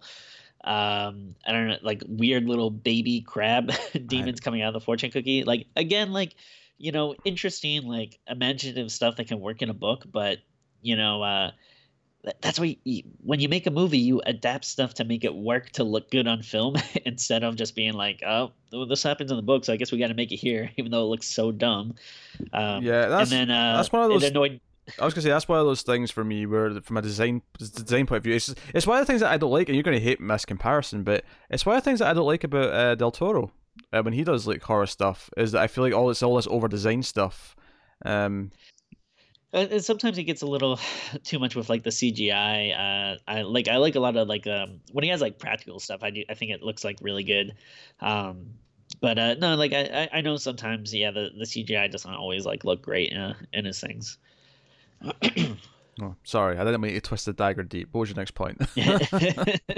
Oh no, just the end of the scene. I thought it was stupid, where he's like, banging the chair against the table, and the waitress just comes and she's like, "Is everything all right?" I was like, "Wow, you're being really calm for someone who is like destroying your restaurant." Yeah, I feel like the reaction here shouldn't be, "Is everything okay?" It should be just to call the police first, and then see where it goes from there. The same thing with like Bill Hader like yelling in a child's face, and then the parents just being like, "Excuse me," like no, you would like beat the crap out of this kid. You would call the police, get your child to safety if someone's like yelling and swearing in their face. Correct me if I'm wrong. Are most stand-up comedians, like, I feel like I've never seen a stand-up comedian who's kid-friendly before, to my knowledge. So certainly Richie does not seem like a kid-friendly stand-up comedian. So I was just questioning, because this kid's like 10, and he's like, "I'm a big fan of your comedy work, but you're crazy, so I'm gonna leave." And I'm like, is he watching that? Like, I don't know. I'm just imagining Richie making a lot of sex jokes and a lot of. Well, the little bit of his act, like he opens up with talking about masturbation. Yeah. So that's true. You're right. Obviously, with little kids, they're always like sneaking stuff they shouldn't be. So I guess it's not like unimaginable, but it does seem like a little weird that he would be like that big a fan. Yeah. Also, I hated the fact that this kid like kept popping up everywhere. Oh yeah. It's just like this one random kid is like in like every scene. This is the kid who lives in Bell's house. Oh my, there's a lot of that going on. And yeah, so there's a couple of scenes of them like sort of realizing stuff again in the hotel or wherever, and ultimately, eventually, because Mike shows Bill first, but then shows everyone else that he's got this magic vase or vase, whatever. And it's like, oh yeah, we have to get these tokens from our past and burn them in this, and this comes from the ancient people who tried to beat Pennywise once before. And I hated all this because it felt like just an exposition dump of it felt like that scene. It comes quite early on in the movie, but it's that scene in the horror movie where they go to the researcher who explains everything. Yeah. That's what it was. Yeah. Mike just knows all this shit, and he has all this information, and he says he stole the thing, but like, I mean, okay, but from where? Like, Yeah, and it's I mean, it does make sense that like Mike's the one that like stays behind in Derry, so he remembers everything, and he's been doing research like all these years. So like, that makes sense. It does annoy me though that like uh in the first movie they took that characteristic away from him and gave it to Ben. Like Ben was the one who was researching the town and finding out all this stuff about all these like murders and disappearances. So it feels weird that it's like, well, now this is Mike's thing, but whatever. And then like so the thing with like Pennywise is like he's like there's this cosmic like level to it in the book, which which I like. I think some people some people I guess you either kind of love it or hate it, but again, like it's just done so much better in the book, like versus here, where yeah, it does feel like the horror movie trope of like a guy like googling something and finding all the answers. And then I really didn't like the way they kind of portrayed like some of the flashback stuff where they were having like I hate it, like the dumb CGI on the vase coming to life, and it is kind of messed up that he does like drug Bill without his consent. So that's not great. yeah. No, I don't mind the idea of it being cosmic. I mean, I like the idea of more cosmic horror and things, but it's more just how it's presented and how it just kind of feels like pulled out of almost nowhere, even though it's not, because obviously it's in the book and it gets a lot more time in the book. But yeah. So yeah, it doesn't work in the movie, and actually, and maybe you can like help me out here. One thing as I was watching it, as there's a lot of stuff where I was like, okay, I understand where they're going with this because I read the book, but like a lot of people haven't read the book. Like, is this just gonna be like, what the hell is going on to most people? Because it goes in some weird places, and even though the book is weird, at least they do a better job of kind of like bringing you along.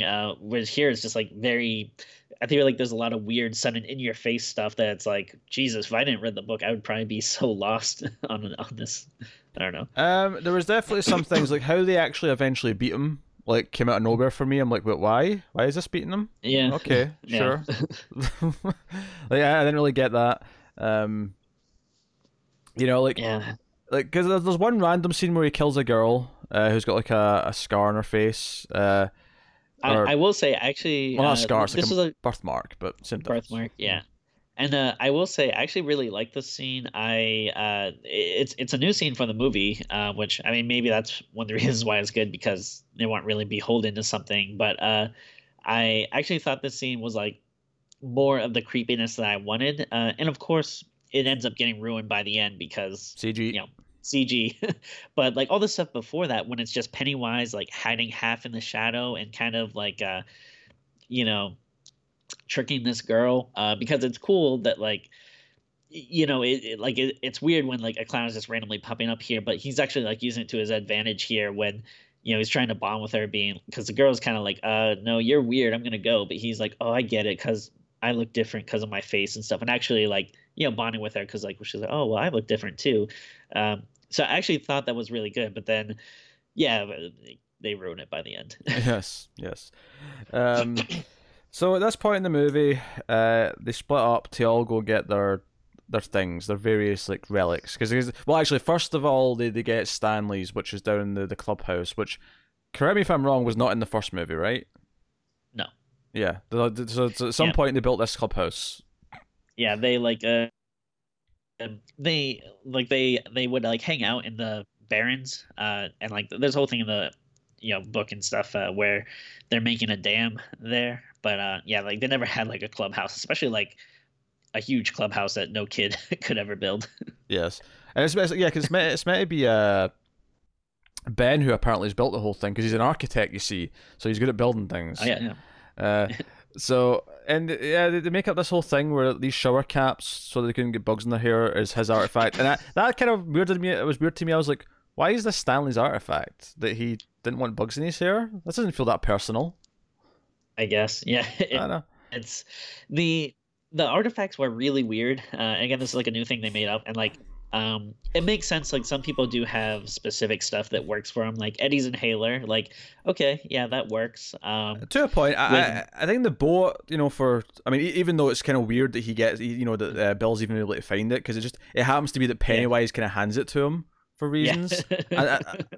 Why? Because this is one of the things that I hate about the Bowers thing is that I heard people talk about in the book. The point of that is to show that Pennywise is actually kind of a little bit scared. The idea that the kids beat him once before, so the idea that he brings Bowers back to town to try and kill them, and he does come to town and try and kill them, but in this movie, there's no hint that Pennywise is scared. If anything, Pennywise seems to want them to be around just so he can get them back for thingy. Whereas I feel like from the book, the idea that he's a little bit scared, so the fact that he's bringing him in is to show that he's a little bit nervous, that maybe they can beat him, to show that he can be defeated, is actually kind of an interesting plot point. But it's not in the movie at all.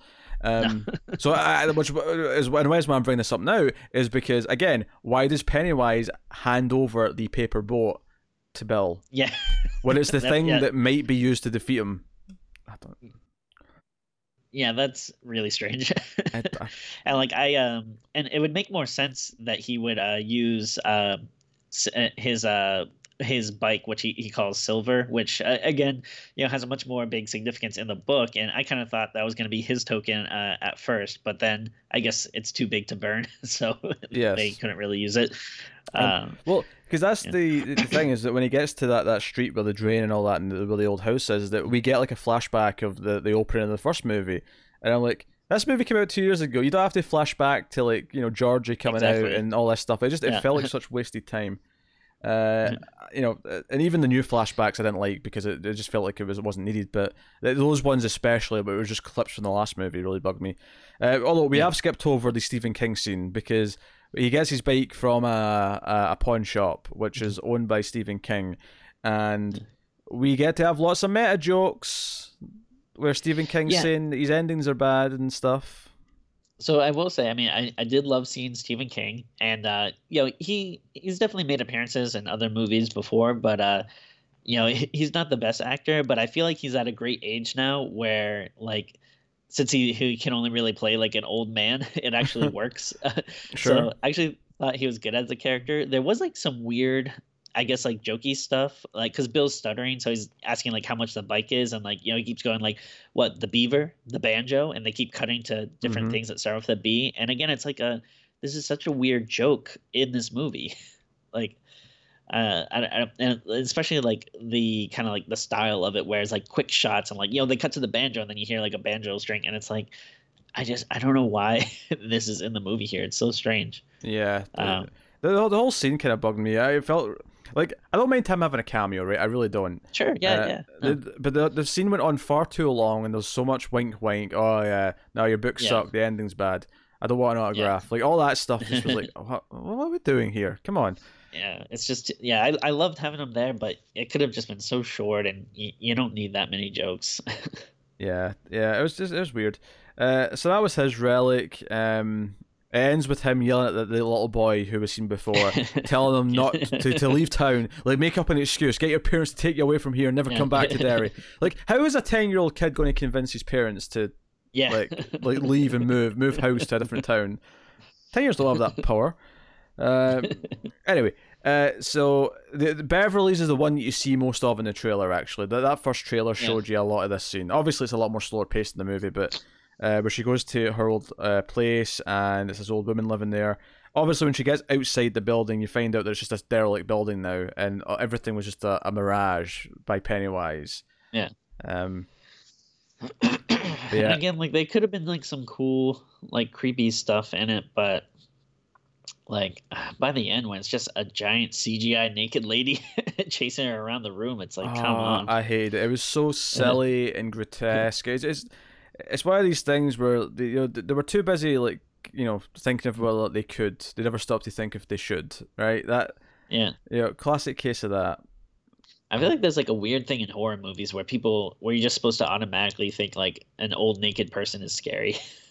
It's like it's just a person, just because they're older. Like, yeah, the only thing she did that was creepy in the whole scene was when she just paused randomly in the middle of a sentence for like 30 seconds and then started talking again as if nothing had happened.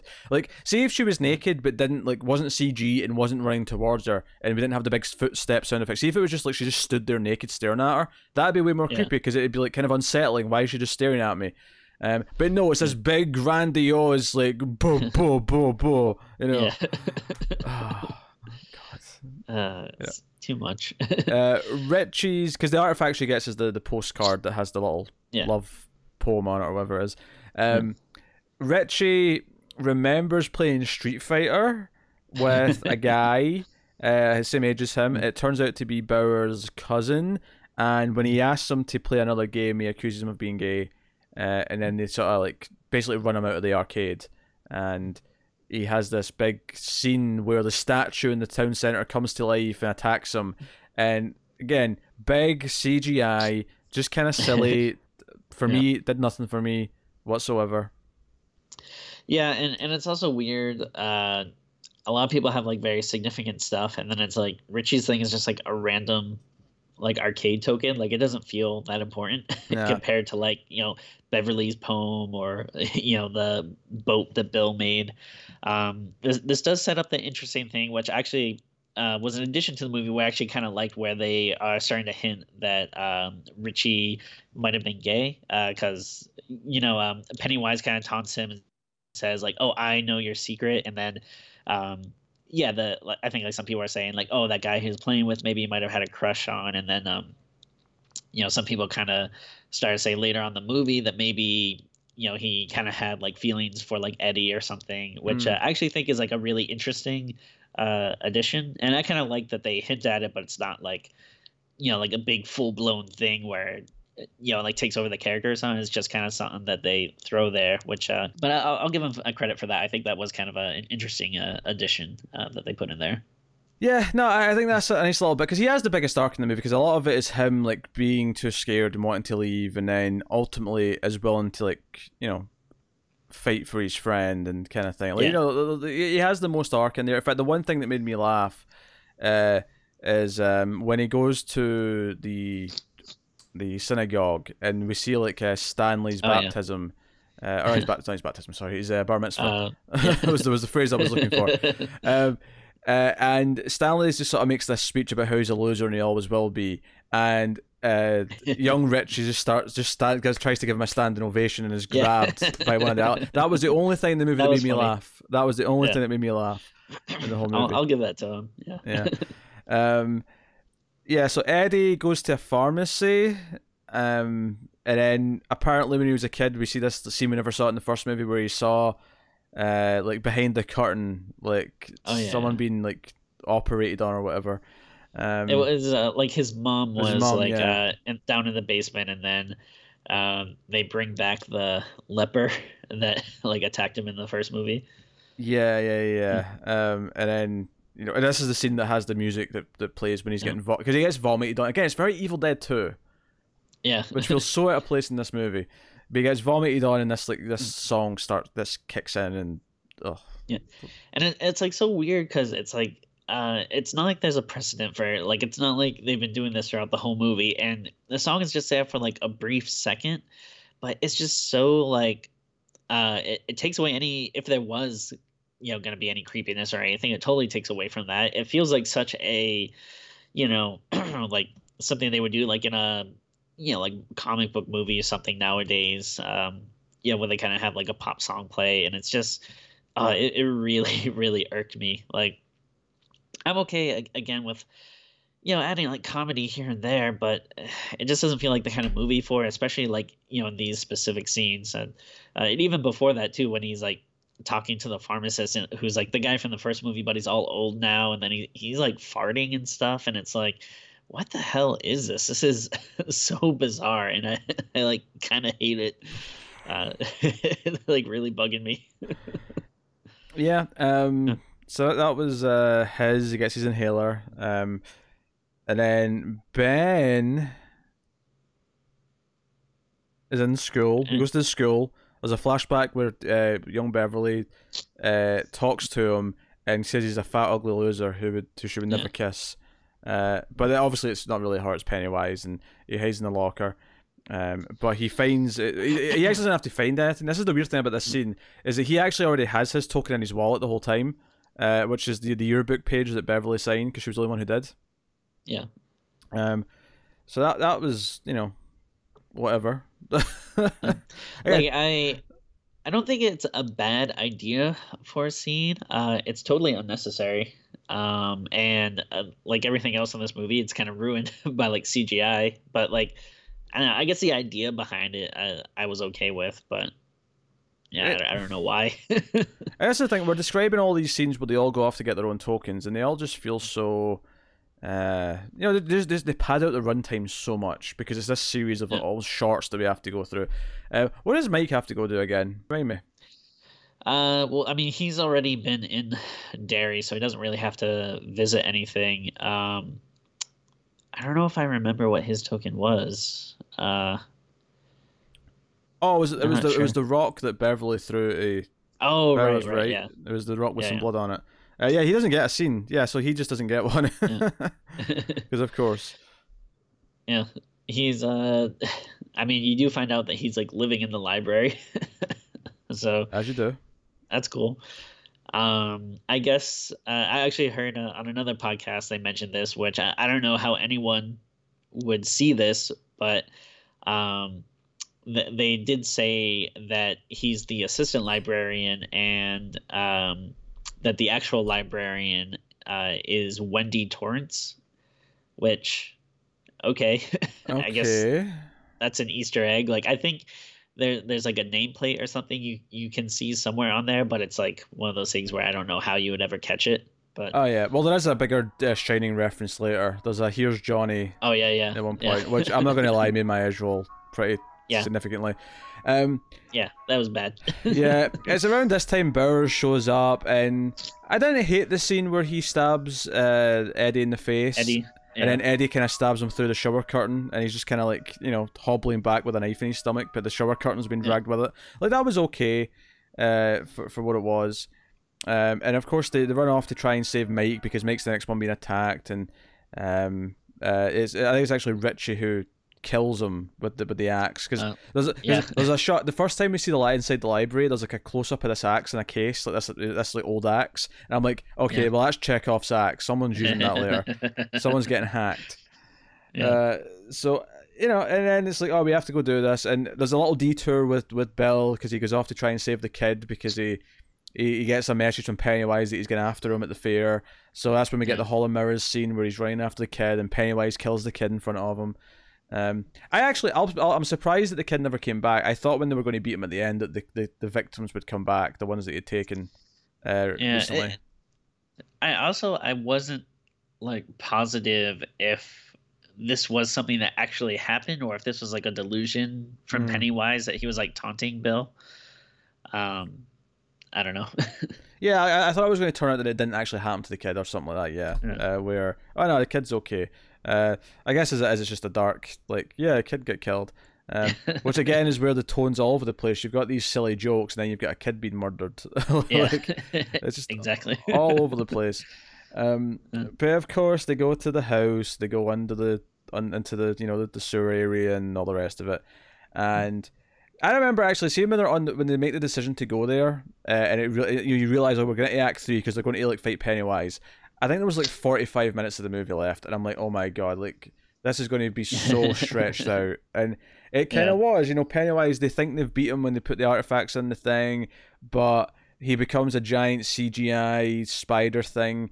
Of course, actually, in the house before they go down, there's the spider head. It's like Stanley's kid head that becomes a spider. And this is the one where I'm like, no, I saw this in the thing with practical effects, and it was way better. This was just goofy, slapsticky CG, throwing things around. Yeah, and like and again, I don't mind the idea of like like there's like a more notable scene in the book in the miniseries where you do see one of them opens up a fridge and Stan's head is in it. It's usually the adult version, but in this case it's the kid version. But like I mean, I can see the idea of a floating head, or if it becomes like a little spider head and then kind of running around. I can see the idea where that's fun, but in this movie again, yeah, the CGI doesn't look good, and when they're making like little quips and jokes about it, it's not funny, and yeah, I just wasn't crazy about it. Yeah, and so much of this movie is like the whole thing is like you like these characters, you want them to be together, and it feels like they're just constantly getting separated. Like, they reunite in the town, and then it's like, well, you got to go off by yourself, okay? And then like they come back together, and then it's like, oh, but then like this person leaves, and he's going to fight Pennywise. Like, all right, well we'll meet up and we'll fight Pennywise together. And then like as soon as they're in the house, they instantly get split up again. And then, it's like they're just constantly like not together. And that's one of the fun things is you want to see like these characters in this cast that you like together. But I feel like they're constantly not. No, I get that totally. And when when they eventually have to split up again during the big fight with Pennywise, and they all have their own hallucinations, their own things. Where Bev's in a toilet cubicle flooding, as Ben's like being buried alive with dirt and or whatever it is, and they all have their own thing. And we have the whole Three Doors joke with Richie and Eddie. And I feel like, wow, like I was surprised. I was like, this seems like something that maybe you would do in like a like in a Marvel movie or something, where maybe like 10 movies later they might reference something from an early movie that's like, oh hey, that's kind of funny, I remember that. Like this, it feels weird. It's like you're making jokes and references to like something that was just like a movie from 2 years ago. Like it's not like, oh, the not scary door and the scary door, that it's not like that was a big iconic thing that everyone remembers from the first movie that we can't wait to see them reference again. It just felt like I don't know, a dumb thing to throw in. Yeah. And then of course you have to get the dog joke. The dog joke, yes, where they open the not scary door and it's just a little dog. I don't know. The whole thing was just really bloated at the end for me. These big CGI arms like running around with Pennywise and try to stab them. And of course, Eddie does get stabbed after he does heroically save Richie, which feeds off the fact that he didn't earlier on when he was being attacked with a small spider head. It's a whole thing. And then they ultimately beat him by just like telling him that he's not scary. Yeah, there's like a thing like they basically say like, oh, he has to abide by the laws of the form he's taken or whatever, so that like we have to convince him that he's not scary, which the whole story is about fear. So it does make sense that the way you beat him is by like not being afraid and getting him to feel fear. So I'm totally okay with that, but then the way they do it in this, it's just kind of weird and like I don't know. Yeah, no, I agree. I think there's nothing wrong with that, but I don't think the movie actually hits that point home enough that it is just about fear. But yeah, they all just kind of yell at him, "You're a clown. You're nothing but a clown. You're just a clown." Until he goes into the little jar, and that's basically. Or actually, that doesn't even go in the jar. He just melts, right? He just kind of. He's kind of like there's like a thing he's in. I don't even know like what you would call it. It's like kind of this weird. I guess it'd be like. That this whole underground place is like where he first landed when he came to Earth or whatever. But yeah, he kind of has like almost looks like a weird throne or nest or something that he kind of sits in, and then he ends up just kind of like fading into it. Yeah, the movie just kind of wraps up there. Oh, and there's a lot of epilogue stuff, but that's the end of the story. Eddie's dead. They have to run out the house because the house is all collapsing and like sinking into like a sinkhole, and.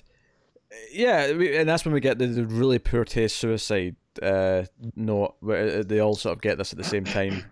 And we see that Mike's finally leaving Derry. Ben and Bev are together on a boat and they're happily forever after and whatever else. Anyway, because even the ending to me almost feels like the end of a Lord of the Rings movie where there's just all these little tacked on epilogues, like just everyone's all happy, all these things and yada yada yada.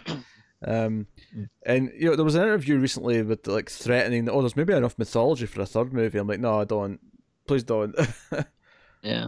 Yeah, and that was a big worry of mine that this was going to make a lot of money, and they're going to like, well, we got to keep it going, which I don't want to see. I mean, who knows though? Maybe if they um, do another one, but they're not so tied to trying to fit stuff into the book or something, maybe they could actually be better. I don't know.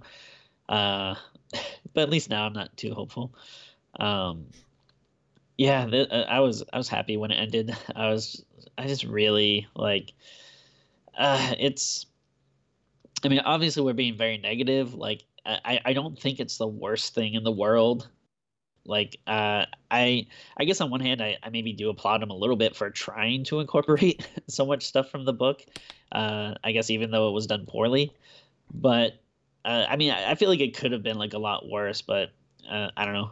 I guess maybe the kind of mediocrity, the genericness of it. Maybe it would have been better if it was just a little crazy, or even if it was worse. I feel like it kind of suffers from Bram Stoker's Dracula, that movie, a little bit. The same kind of syndrome where it's obsessed with putting a lot of things in from the book, but it kind of misses the nuance and what actually makes those moments work in the book. I would much rather have a slower pace thing that actually takes its time and really nails. And it's crazy that I'm saying that because the movie's 2 hours and 50 minutes. Yeah, I'm saying that it needs to be more slow paced in some ways, but it does kind of for some of the horror stuff. It needs to be less kind of snappy and more like tense building. Well, I think what you're saying is get rid of a lot of the stuff that you don't need, and then take more time with the stuff that you do. Yeah, that's I agree with that. There you go. That's a perfect way to put it. I mean, pretty much. I'm sure we've glossed over a couple of moments, but I think ultimately the way I felt during this movie was just kind of like I was ready for it to end. Like quite early, like I was ready for it to just get through the motions and just wrap up because it wasn't doing anything to grab me. It's so weird. I don't know why like movies have to be so long. Like like with movies like this and like comic book movies, it's like, wouldn't you save money by having shorter movies? Like people are still gonna see it anyway. Like like I get why like something like Endgame has to be very long, but I don't know if you're just doing a new Thor movie, a Guardians movie, like doesn't need to be more than 2 hours. Like honestly, like a nice 100-minute movie that goes a long way. Yeah, it does. So what are you going to rate this, Timbo?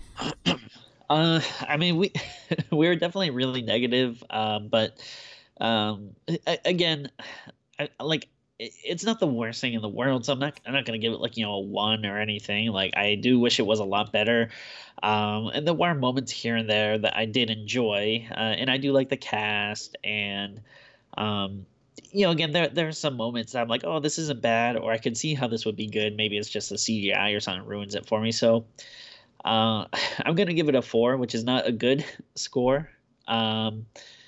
Actually, maybe I'll even go as high as like a 4.5 because I don't know, like I did, there was enough there that I liked, and maybe it is because I like the book so much that there was, maybe I give a little credit for some stuff more than I should, but like it could have been a lot worse, but it's still not very good. I can't give it that high of a score. Yeah, I'm going to go with a straight 4. It's not the worst thing ever. It's very comparable to Pet Sematary, to be honest. Maybe a little bit better from earlier this year. But yeah, rough time. Like, there's a reason why Stephen King adaptations don't excite me that much, is because so many of them suck. So many of them do. Not all of them, but a lot of them. I mean, what I kind of miss, like with this and Pet Sematary, is like, I mean, even though we're talking a lot about like there being jokes and stuff, like I still think it takes itself very seriously. Where like I do miss like we did have a lot of good like Stephen King adaptations in the 80s and stuff, but I do kind of miss there was a period where we got like really bad ones, but at least they were bad in a fun way.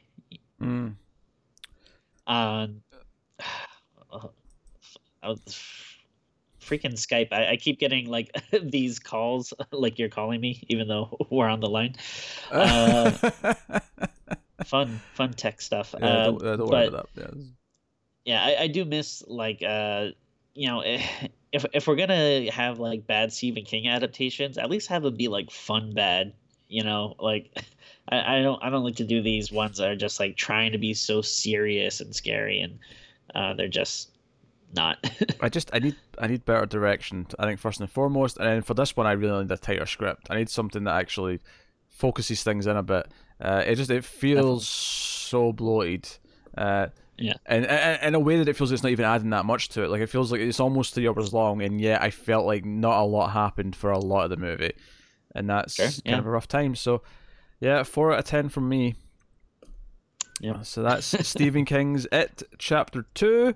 Not a great time, and I was definitely more positive on the first one. I think I give it like I may have even went as high as a 7 on the first one, and I mean, honestly, like retroactively, after thinking about it, I think my score for the first one is going to go down a little bit because I do think I give it something somewhat high, like maybe even like an 8-ish, in that realm. I think I'm going down as well. I feel like not just because this one taints it a little bit, but because I think the problems I had if I tried watching the first one again, it would probably be more pronounced. It would probably bother me even more than the first time.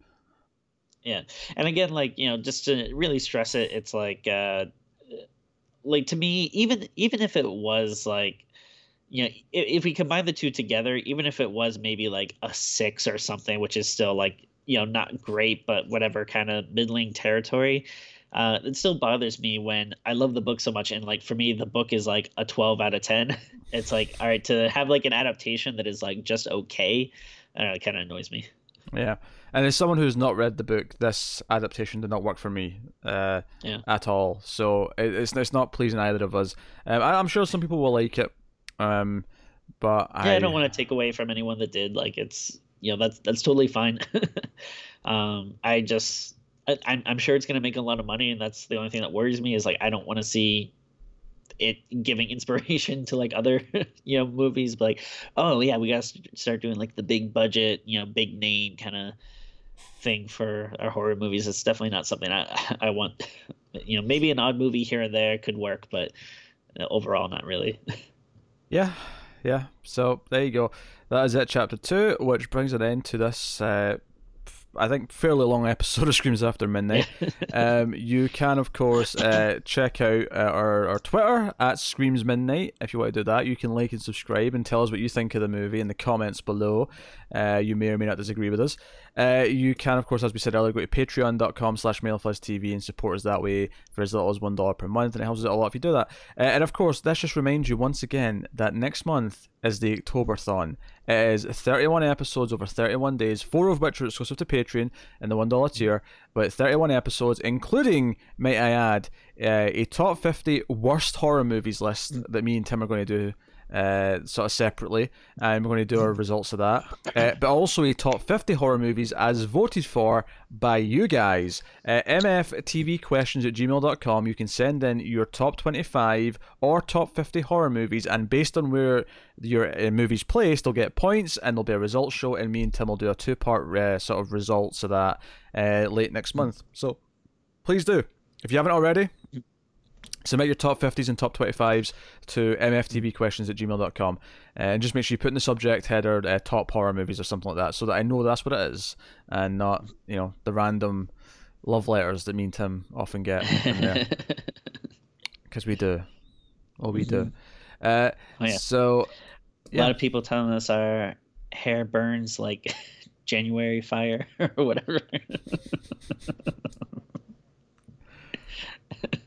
Okay, I don't even know what that meant, but that's a poem from the movie. Oh, is it? Talking about? Yeah. Oh yeah, no, I remember. Ben says, I didn't even remember, but I remember. That has been Screams After Midnight. That has been our discussion of It Chapter 2. Hopefully, we weren't too negative and miserable for you, although we probably were. But we'll see you next time. What else is new? Keep watching scary movies, guys, and we will see you next time.